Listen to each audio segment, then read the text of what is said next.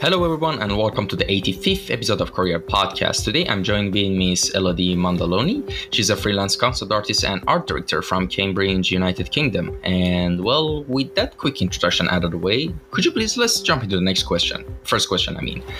Give us a little introduction on how you got into visual arts and design. Hi everyone.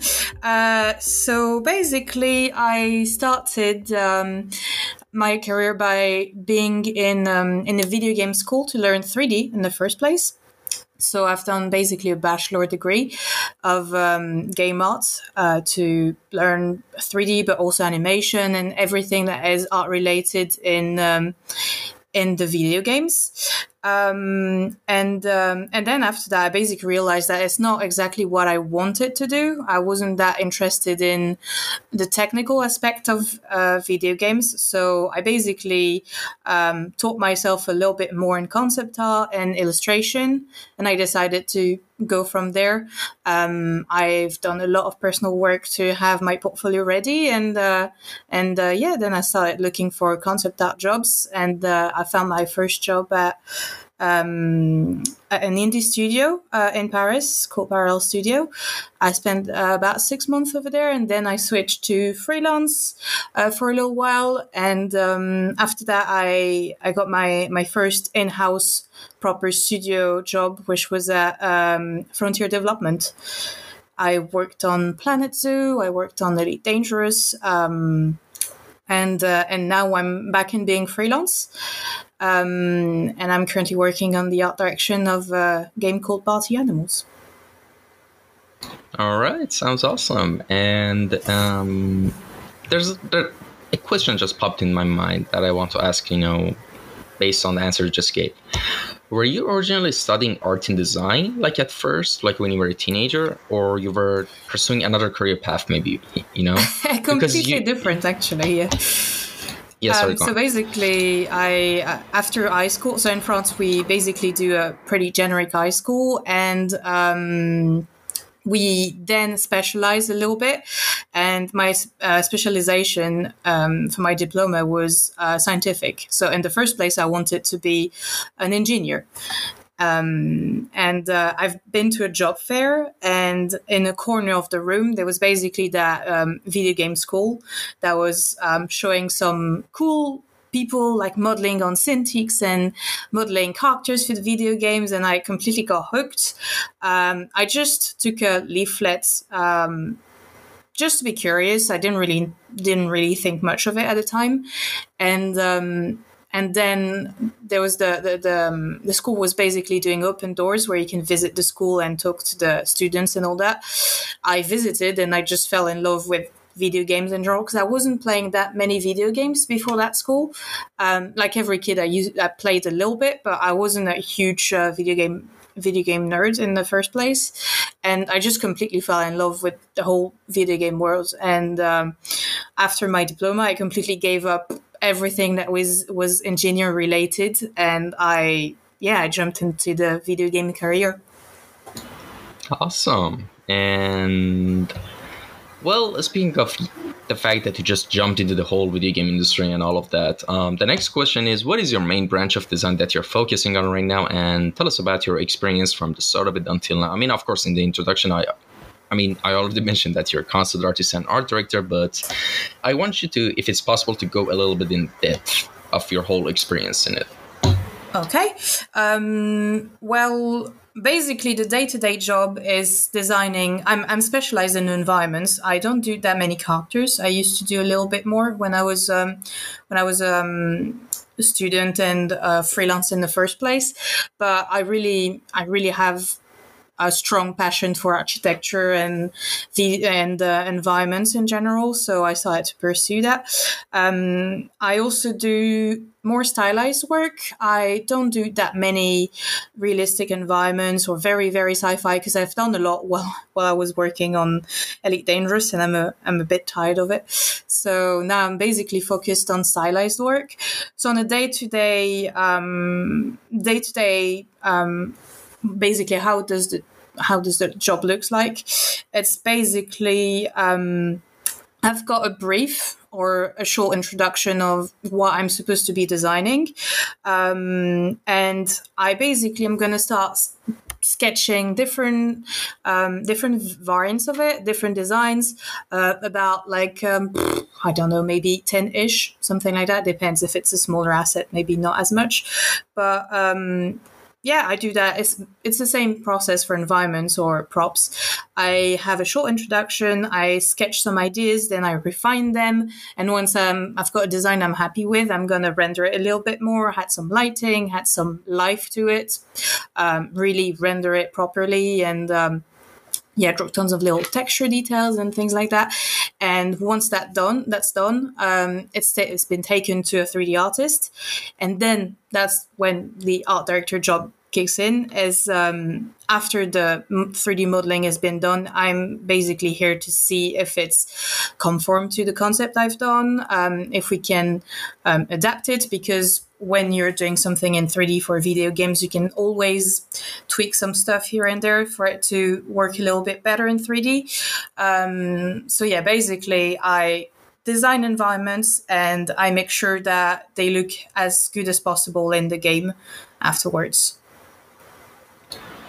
All right. And speaking of your work and the stuff you design and sketch, and there's another question.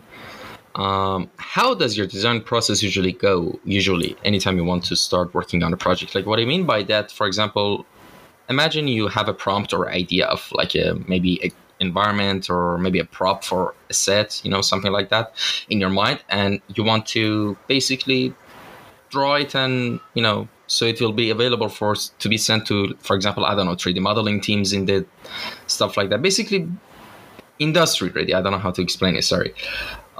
From zero to finished, how does your pipeline and process usually goes whenever you want to start working on a project? So the first thing that I have to do is search for reference.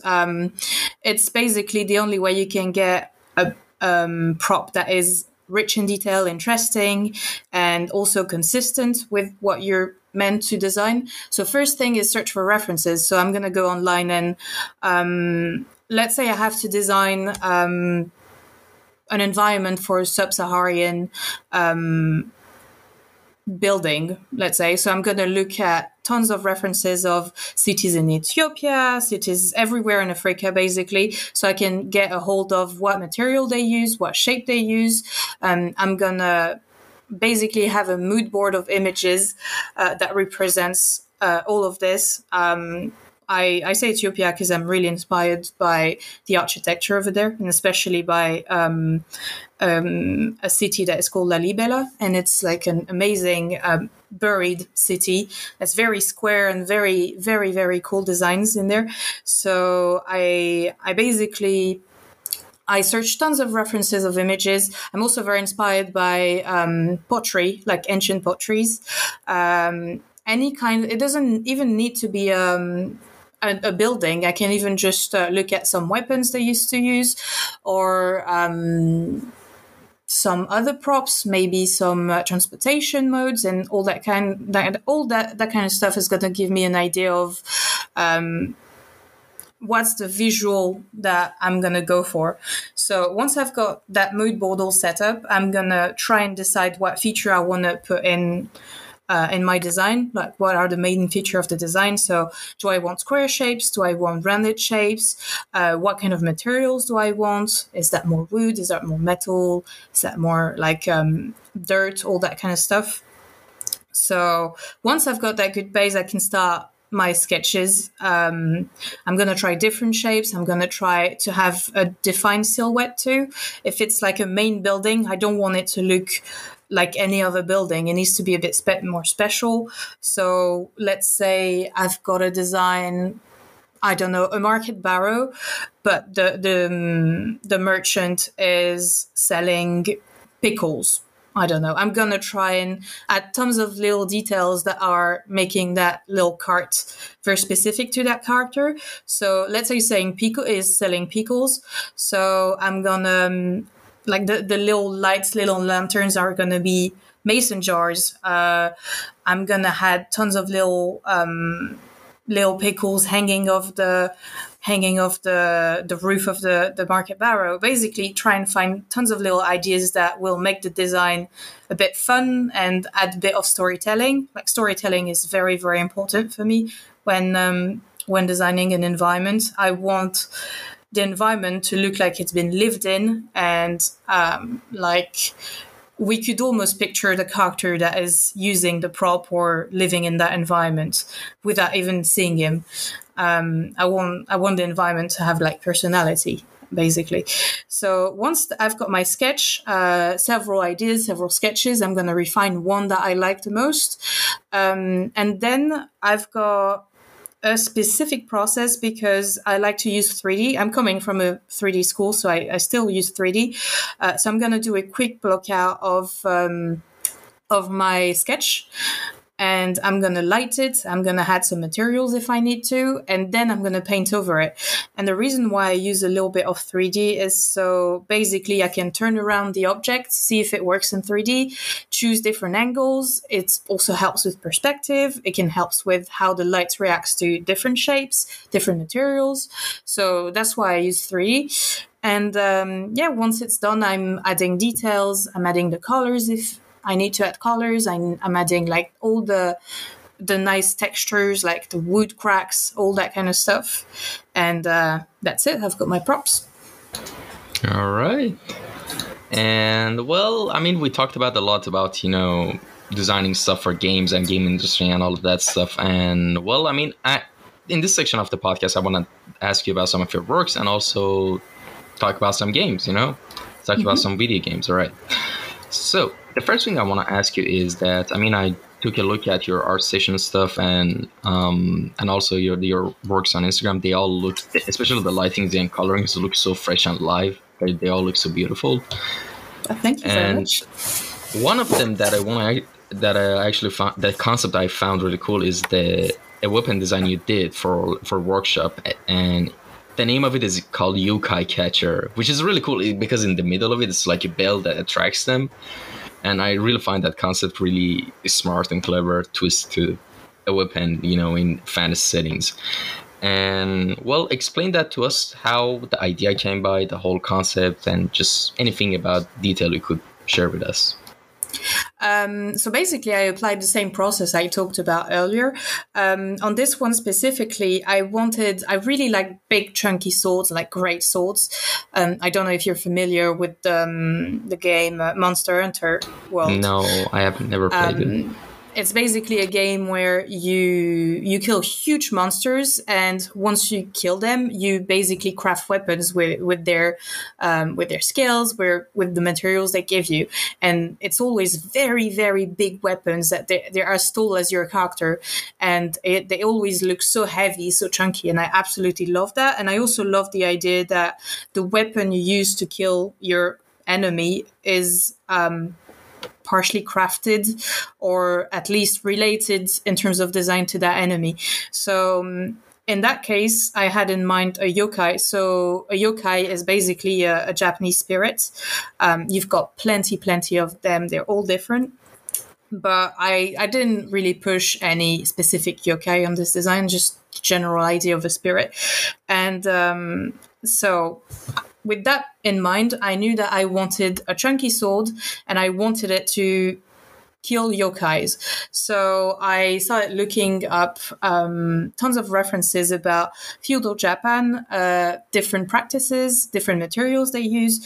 I've in a previous design I've done, I've noticed something called kintsukuroi, and it's basically a way of repairing broken potteries in feudal Japan, where you basically take all the broken pieces and reassemble them together with gold. So that's what you can see in the blade. You've got some gold rims, basically, and it's like the sword has been broken and it's been repaired with gold. There's also jade. The green material is made of jade because you can see that material a lot in like Japanese potteries and stuff like that. So for the shape, I pick a specific shape. I just started doodling and draw some different ideas, and that's the shape I like the most. But I really, really wanted the sword to have a bell that attracts the spirit, so then you can kill him. So that's why you've got the bell. And the reason why it's in the middle is because I've seen in some temple in Japan, you basically have a big round shape, a circle as some sort of gate, and you have to go into it.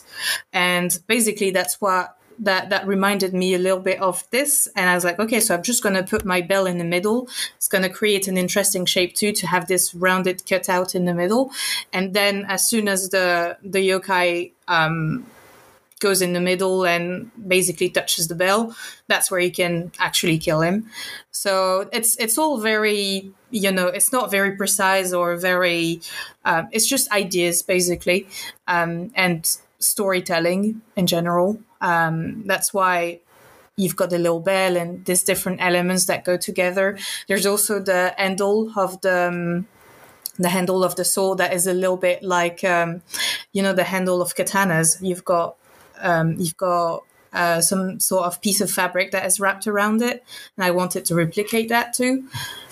So yeah, that's basically, I tried to take tons of different elements from Japanese culture and put it in a sword. That is actually so cool. Now that you went, while you were explaining the details, I was also looking at it. I was like, I didn't notice that. But when you explained it, I was like, oh, that's the golden scenes. That's the golden stuff in the cracks of it. Yeah. Well, that's why I like having some little storytelling details that are not necessarily super on the nose or very, very obvious, but it's only when you actually give it a second look that you're like, oh, yeah, actually, I recognize that. And, oh, okay, I don't want it to be too much in the nose. I don't know, if I do a food truck, I don't want it to be shaped like a sausage, basically. I'm only going to use some elements and things like that in a subtle way, I hope. But yeah, that's, I like this little, it's almost like Easter eggs, basically. Oh my God. In some senses, we have the same type of thinking when it comes to designing stuff. I personally love putting time to just make these small little details and patterns for some maybe small minority of people to notice and say, hey, I figured that out, or this or that. It could be in architectural sketches, it could be in video game design, it could be in anything. It could be even sometimes in the middle of my podcast, and I say some stuff in the middle. The other time, I think in episode 83, we talked about, what was it? Oh yeah, a bee flew into the guest's room, and we were just talking about, we put a name for it and stuff like that, and we told everyone that if anyone does make a fan art, we're going to give him a reward or something. I don't think anyone did make a fan art for the bee, but yeah, you get the point. Yeah, it's basically fun little details that if you don't know, you don't know. It doesn't take anything off the experience, but if you notice it, it brings a little moment, basically. Yeah. Wait, we didn't say we would give anything, but oh yeah, we said we would appreciate it if you guys drew anything for the fan art of George the bee that died. Yeah, because George the bee that tried to harass. Yeah, I mean, he was trying to sting the guy, it was fair and square. It wasn't like one of those buzzy cute bees that would just go around looking for flowers. It was a soldier bee. All right. No. Another thing that I actually wanted to take a point at is that, so aside from the environment stuff and the prop stuff, there's some really weirdly enough appetizing looking food illustrations, and I swear I'm not kidding. The cake with the lemons on them and the crab. I mean, just remove the crab, but I love a lemon cake. Just from seeing it. They actually look appetizing, and I'm not kidding. Well, that the whole point with these little dishes is that I wanted something that kind of looks that is on the paper is disgusting. I wanted it to look super appetizing. So you've got like the crab cake. Honestly, I would eat it, but I'm French, so I would eat anything as long as they're garlic butter. But I don't. I mean, all the crab cake with the lemon. I think I've done a radish cheesecake, and the other one Yeah. was I think it was Octopus, tomato. an octopus tart. Even if it looks disgusting, I mean, it should be disgusting, but I wanted it to look super appetizing, and it all comes with the texture and the lighting. Like any kind of a food advertisement, you know how they make everything very shiny, very colorful, very juicy. Well, I wanted to do the same thing here, even if the ingredients are meant to be gross, which they are not actually, because octopus is delicious and so is everything that is presented there. But yeah, basically that all comes with the texture. I put a lot of detail in the texture to make it juicy, to make it like slightly grilled, and that's what make it appetizing, I think. Here's the thing, like on a really deep level, there's something I noticed in your works, that there was another guest who had like the same level of detail when it comes to like actually like it shows that when it comes to the fundamentals of drawing, maybe it's just my personal opinion, maybe I'm wrong, your lighting and understanding of colors and lighting is way above like most people that I've seen their works. And I actually had another guess, and funny enough, I think she also was French Canadian, not the French, Roxanne Barry Monfett. Her colorings are amazing. I mean, our colorings are amazing as well. Your lighting and coloring, like it's you can feel the difference when you compare it to the other works of other people, you know, just by these metrics, because they make that, whether it's object or food or environment, you can feel. I don't know how to. It's untangible feeling, but you can feel the, you know, the environment or the object. You know what I mean? That's where 3D actually helps a lot, because obviously I know how to light things, I know how to associate colors with each other's, but 3D helps me a lot to I basically light my 3D modeling, my 3D block out, and I render it, so the light is kind of calculated for me. I'm gonna add highlights and texture and all the colors, I add it afterwards, but it helps me a lot with the lights, like how does the light reacts to this volume, all the bounce light also, I don't know, the ambient occlusion, all this is basically done by the 3D software. So that's something I don't have to worry about, and I can focus, because I don't have to worry about the technical aspect of the drawing, like how lights bounce and react to stuff. I can focus way more on the design, like making fun storytelling elements, nice shapes, nice colors, because I don't have to worry about the lighting. So yeah, 3D helps a lot in that way. That's for sure. All right, now let's jump into one of the subjects I've been waiting to talk to you about, which is video games. First, I mean, you already mentioned that you weren't that, you know, much of a like hardcore gamer, or just, you know, as much as the other kids usually were. Like you got into games like since like you kind of entered the whole space of like, you know, video game industry and all that stuff. Well, here's what I'm gonna ask. Tell me the story of your gaming, and also tell me some of your favorite games and why are they your favorite games. So I started with the most toxic games of all, League of Legends. Like a lot of people. So I started playing League of Legends, like, I think in season 2 or 3. I played for probably 3 seasons, and then I just got so annoyed with it. It's just not fun. People are not fun in there. I wasn't having fun at all. So I just gotten worse, by the way.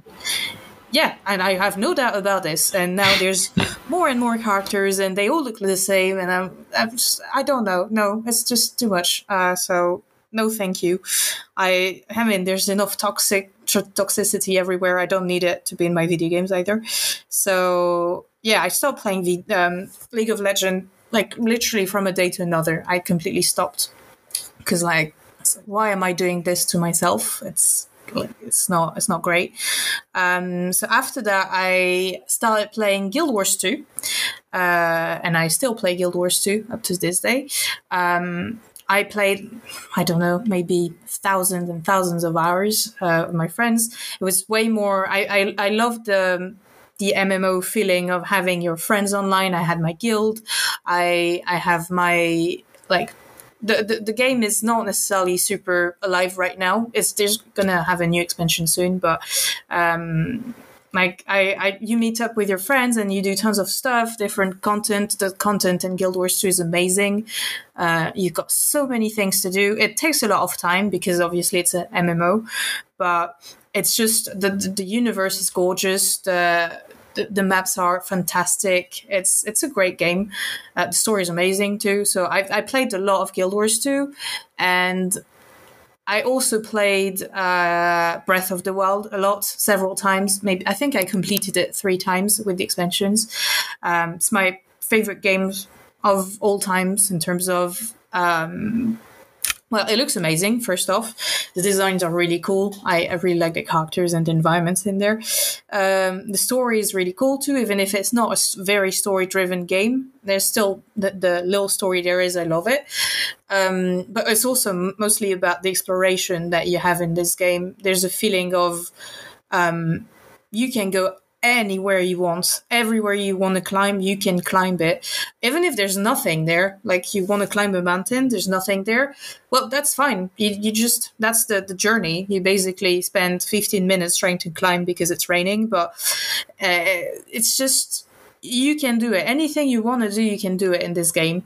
And the exploration is really rewarded. Like, for example, climbing that mountain, most of the time you'll find a little surprise. I don't know if you're familiar with the game, but you'll find a Korok seed. It's basically a little puzzle you have to solve, and it gives you a little seed that you can use later to upgrade your weapons and things like that.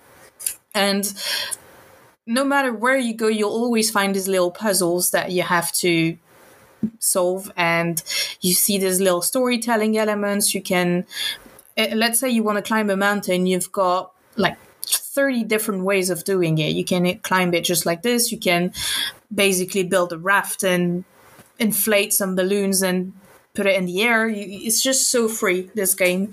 And I just love the feeling. The music is really great too. So yeah, Breath of the Wild. I could talk about it for hours. It's just an amazing game. And more recently, I played Spiritfarer, which is a game by Thunder Lotus, and it's complicated to describe it, but it's a very narrative-driven game. You basically you're the new, I don't know how to call that. You're basically the new person that drives souls to the other side. I don't know if there's a specific word for that, but you basically welcome spirits on your boat, and you try to talk with them, see what's their story, trying to solve their problems if they have any, and they do. You also on the side have some crafting mechanics. You can grow your little botanical garden. You've got some little trees you can grow. You basically go from island to island to pick up materials and to pick up different spirits. That's where you find them. And yeah, they've got really, really great stories that are trigger warning. It can be a very, very intense game because it's about death, and all the story you welcome on your boat, they're all about death, but in a different way. You learn how those people lived before dying and how they took that death. And you basically have to take them to the other side. And it's a very, very emotional game. It's written in a very clever way too. The stories are not stereotypical. They're just very interesting. And you can really feel the love of the developers in that game. And I absolutely adore this game. It's fantastic. So yeah, if you're looking for a beautiful game, it's also absolutely gorgeous. So if you're looking for a beautiful narrative game, it's really an amazing game. All right, and before we move on to the next question, I just had one more question that I'm curious about.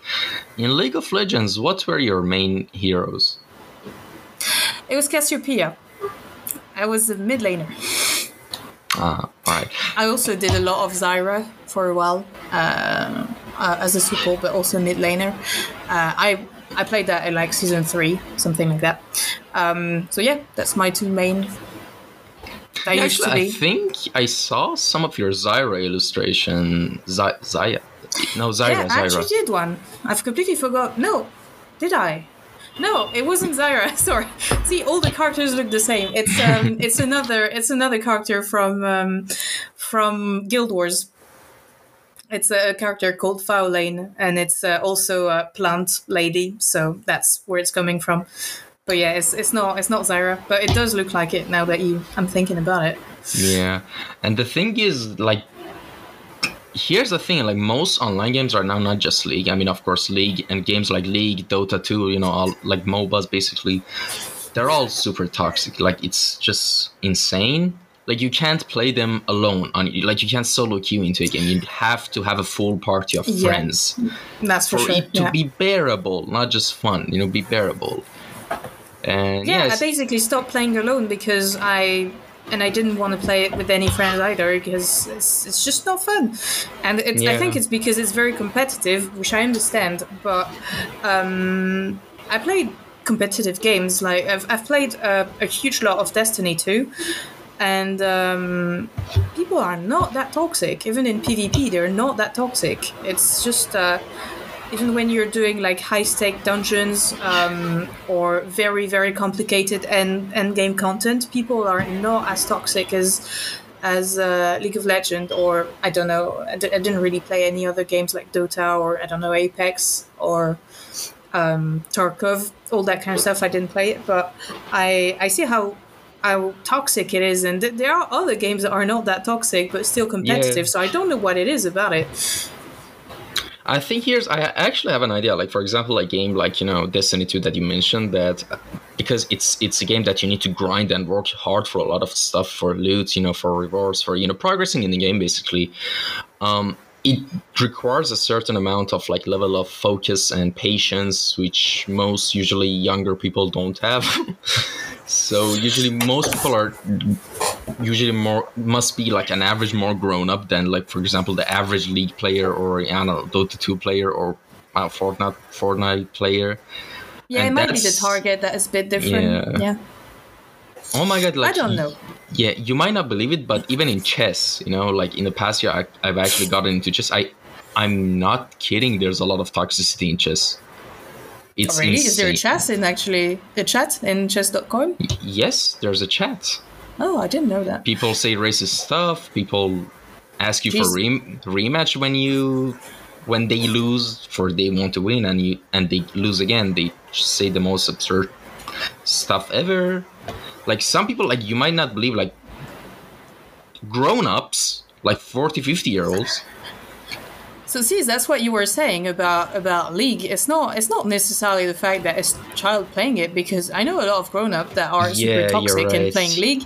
And if it's also toxic in chess.com, like, it means that it's definitely not. I don't think 12 years old, a lot of them are playing chess, or maybe I'm wrong, but it doesn't seem like a very young audience either. So I don't know. I think people are a bit stressed out at the moment. No, it's not that. It's always been the case, like in everything. But now, like, for example, with online games, there's a chance for people to Here's the thing. At the end of the day, egotistical people want to feel big compared to someone else. They want to feel that dynamic of being bigger than something else. And with online gaming, they have the chance. So if you put all the pieces of puzzle together, you get why there's so many, you know, toxic people in online games.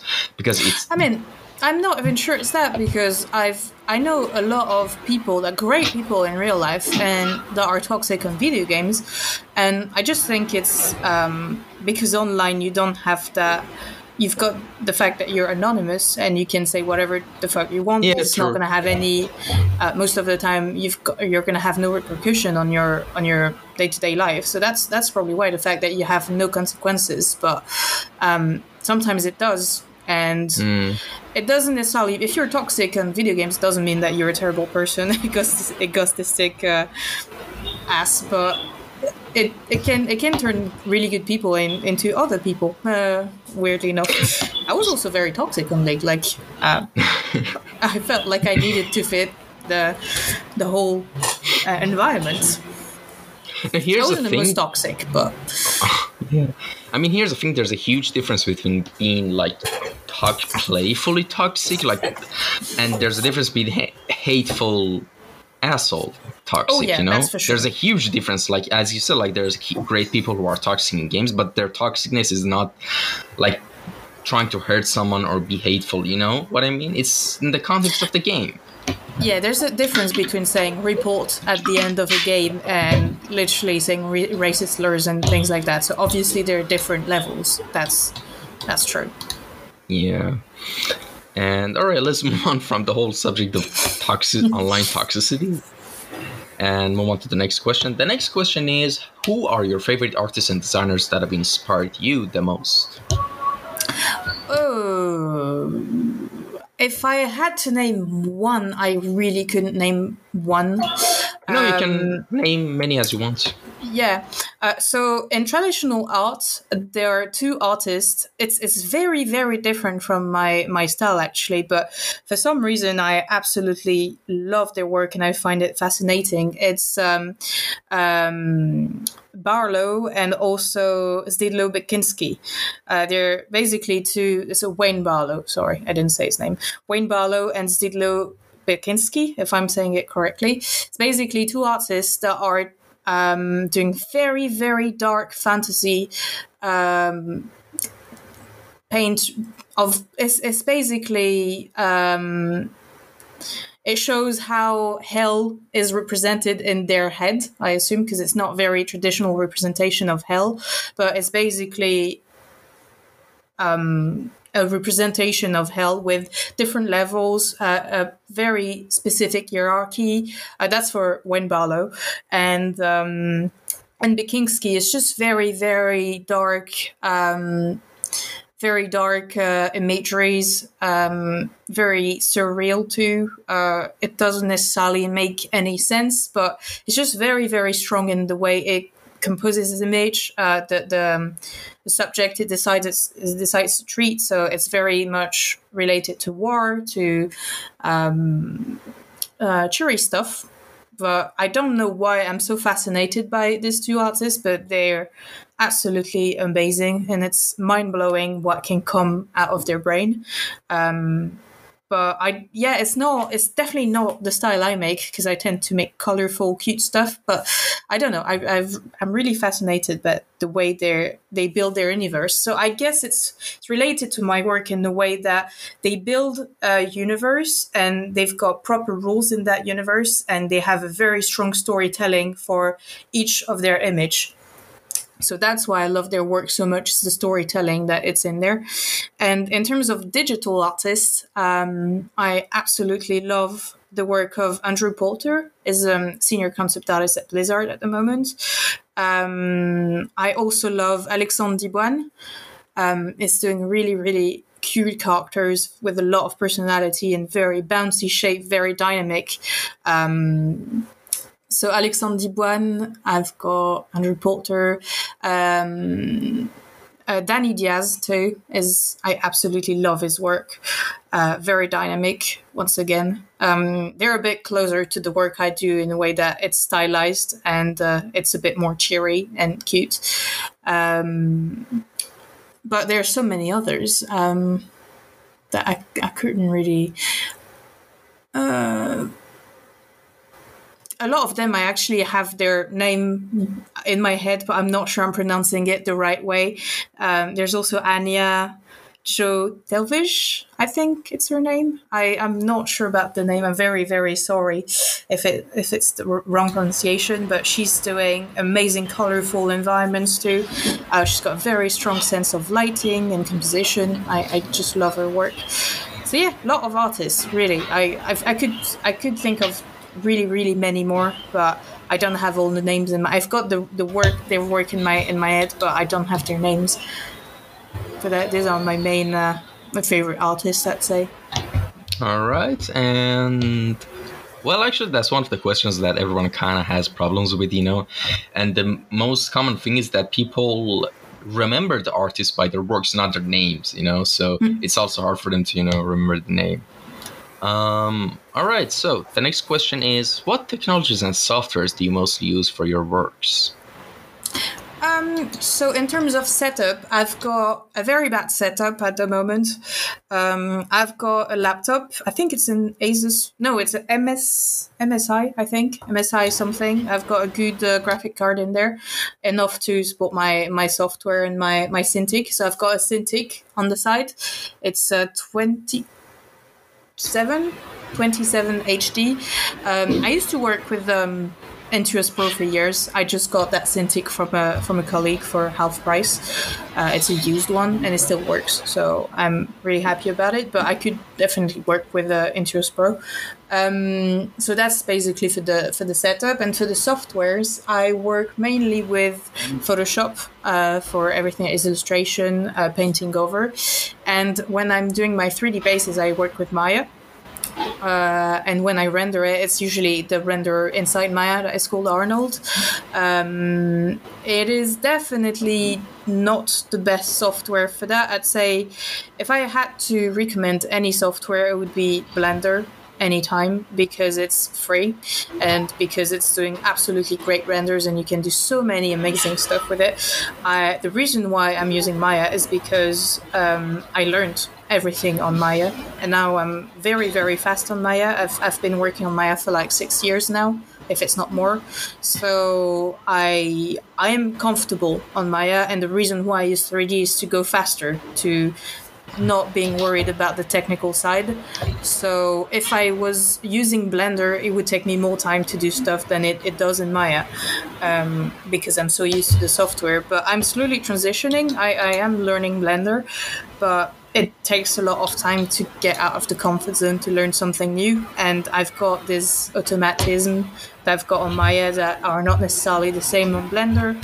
But what is absolutely great about Blender is that when you follow a tutorial and you do it on your machine, it does the same thing. Well, on Maya, for some reason, you always find a reason why it doesn't work. It's because you didn't take the right thing, or because on this the tutorial is slightly different, so it doesn't work, and sometimes you just don't know why, and you'll never know why. So yeah, I would recommend Blender for anyone that is starting, but I am using Maya for now. All right, and any advice and tips for a good portfolio and resume for artists? For resume, I don't really have any tips, because to me, it's very secondary. If the portfolio is good, the resume is less important, to me at least. So for portfolio, I would say it depends on who you target. You don't have one portfolio for every company you're going to apply to. If you want to apply to, let's say, Riot Games, you will have to have stylized work on your portfolio. That seems like obvious, but it's not necessarily. I've seen portfolios applying in different companies I worked on, and they don't have the portfolio at all. That it really doesn't fit the game they want to work on. So it's much harder for us to project that person working with us if the portfolio really doesn't fit. So basically, even if you target different companies, you can do different style. It's possible, but you have to target your portfolio to this company. So Riot Games, you want to do some stylized. Ubisoft, most of their game, not all of their game, but if you want to work on Assassin's Creed, you will have to show a bit more realistic portfolio. So really adapt your portfolio to the places you're applying to and to the games you're applying to. In terms of level, when you look for a company, try and check the artists they have there, their portfolio, and try to match that. If you're a junior artist, we're not going to ask you to replicate the same quality as someone that is a principal or an art director, obviously, but try and have a level that could be shown next to that level. It gives you a good idea of the level you're supposed to have to work on that company. And also, there's always a debate between should you be very versatile or should you be more specific in one style and that's it. It really depends where you're applying. I'd say if you want to apply in a very small indie studio, I would say being versatile is a bit better because you're gonna be able to help in way more aspects of the development. And I've already worked in smaller studios, and one person was doing the job of 5 people. Like you had the person doing the concept that was the same as doing the modeling. Then you had an animator that was also doing VFX. So for smaller indie studio, the more you know how to do stuff, the better it is. But for very big studios, usually they will recruit people that are a bit more specific in their skills. I don't know. Well, I'm going to talk about what I know, but for example, if you were applying for, let's say, working on Elite Dangerous, you would have to showcase a very good understanding of shape language for sci-fi, for example. So, and they are going to recruit you if you have good sci-fi in your portfolio, not necessarily if you're doing, I don't know, stylized stuff. Like I was an exception because I got recruited at Frontier Development to work on Planet Zoo. That's why they wanted something stylized. And then I worked on Elite Dangerous. But if nowadays they were recruiting for Elite Dangerous, let's say, I don't want to talk for them, obviously, but that's usually how it goes. If you want to work on a sci-fi game, it's better to have sci-fi in your portfolio. So yeah, that's what I would say. If you want to work a bit more in a very big studio, be a bit more specific in your skills. And if you want to work on an indie studio, the more versatile you are, the best. All right. And what are you working on right now that you can tell us about? What kind of project is it? I mean, of course, I mean, if there's an NDA involved, we can skip right past this question. But if that's not the case, could you tell us what you're doing right now? So at the moment, I'm working on a game called Party Animals. It's a little party game that you play with friends. Basically, you just fight with very cute animals. There was a beta like a few months ago. I think it was a year ago, and I'm working on the art direction of that with Jacob Irish, which is also a very, very great, talented concept artist, is helping me with the art direction too. We're both working in collaboration on that. So basically, we're working on the environment for that game. I can't say much more about it, but it's very exciting, very amazing to work in on that project. It's really fun. It's great designs and things like that. So yeah, that's all I can say at the moment. And I'm not working on any other.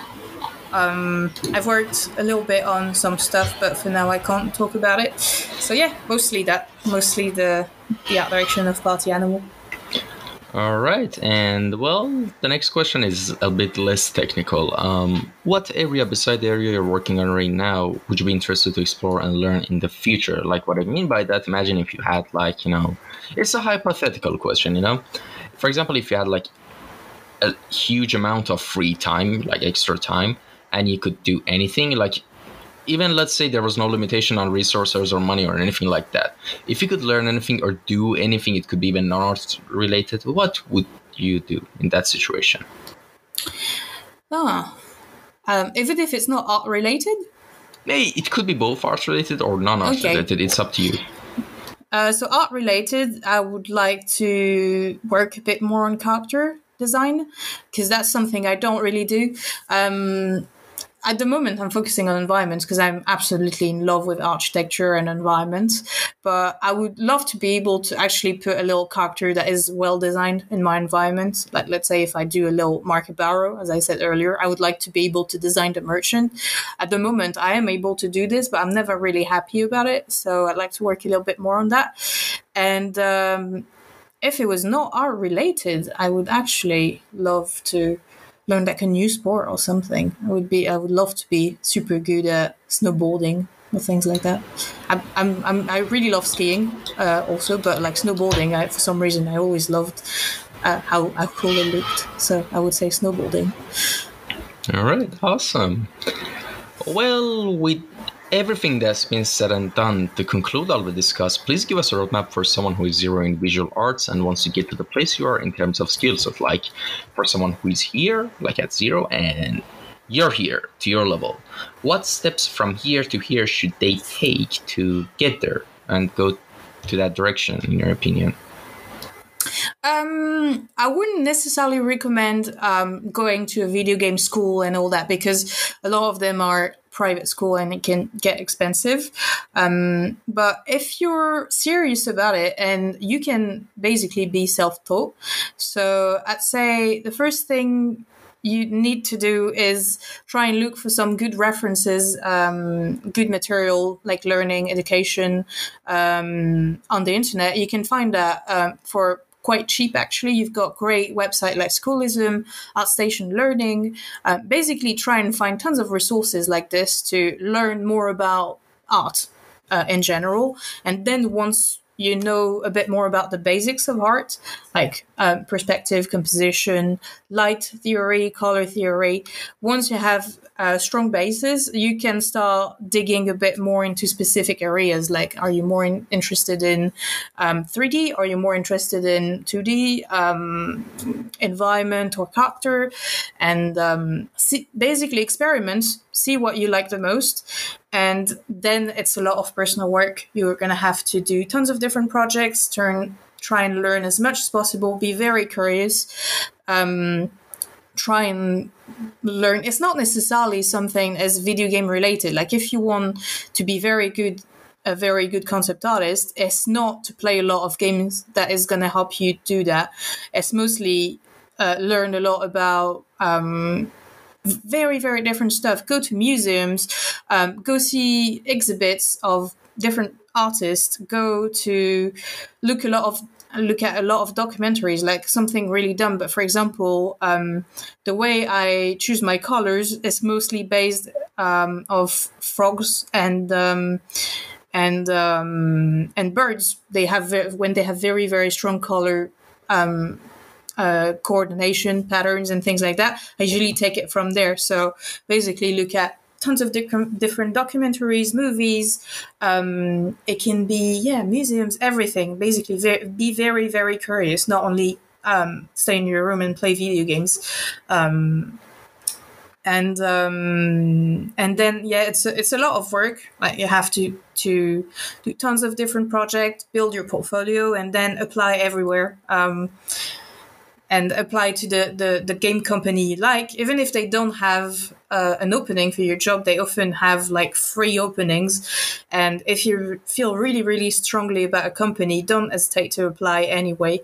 And don't harass them, because it's always annoying, but at least try once. And you never know if you don't try. So yeah, just try and find what you like in games too.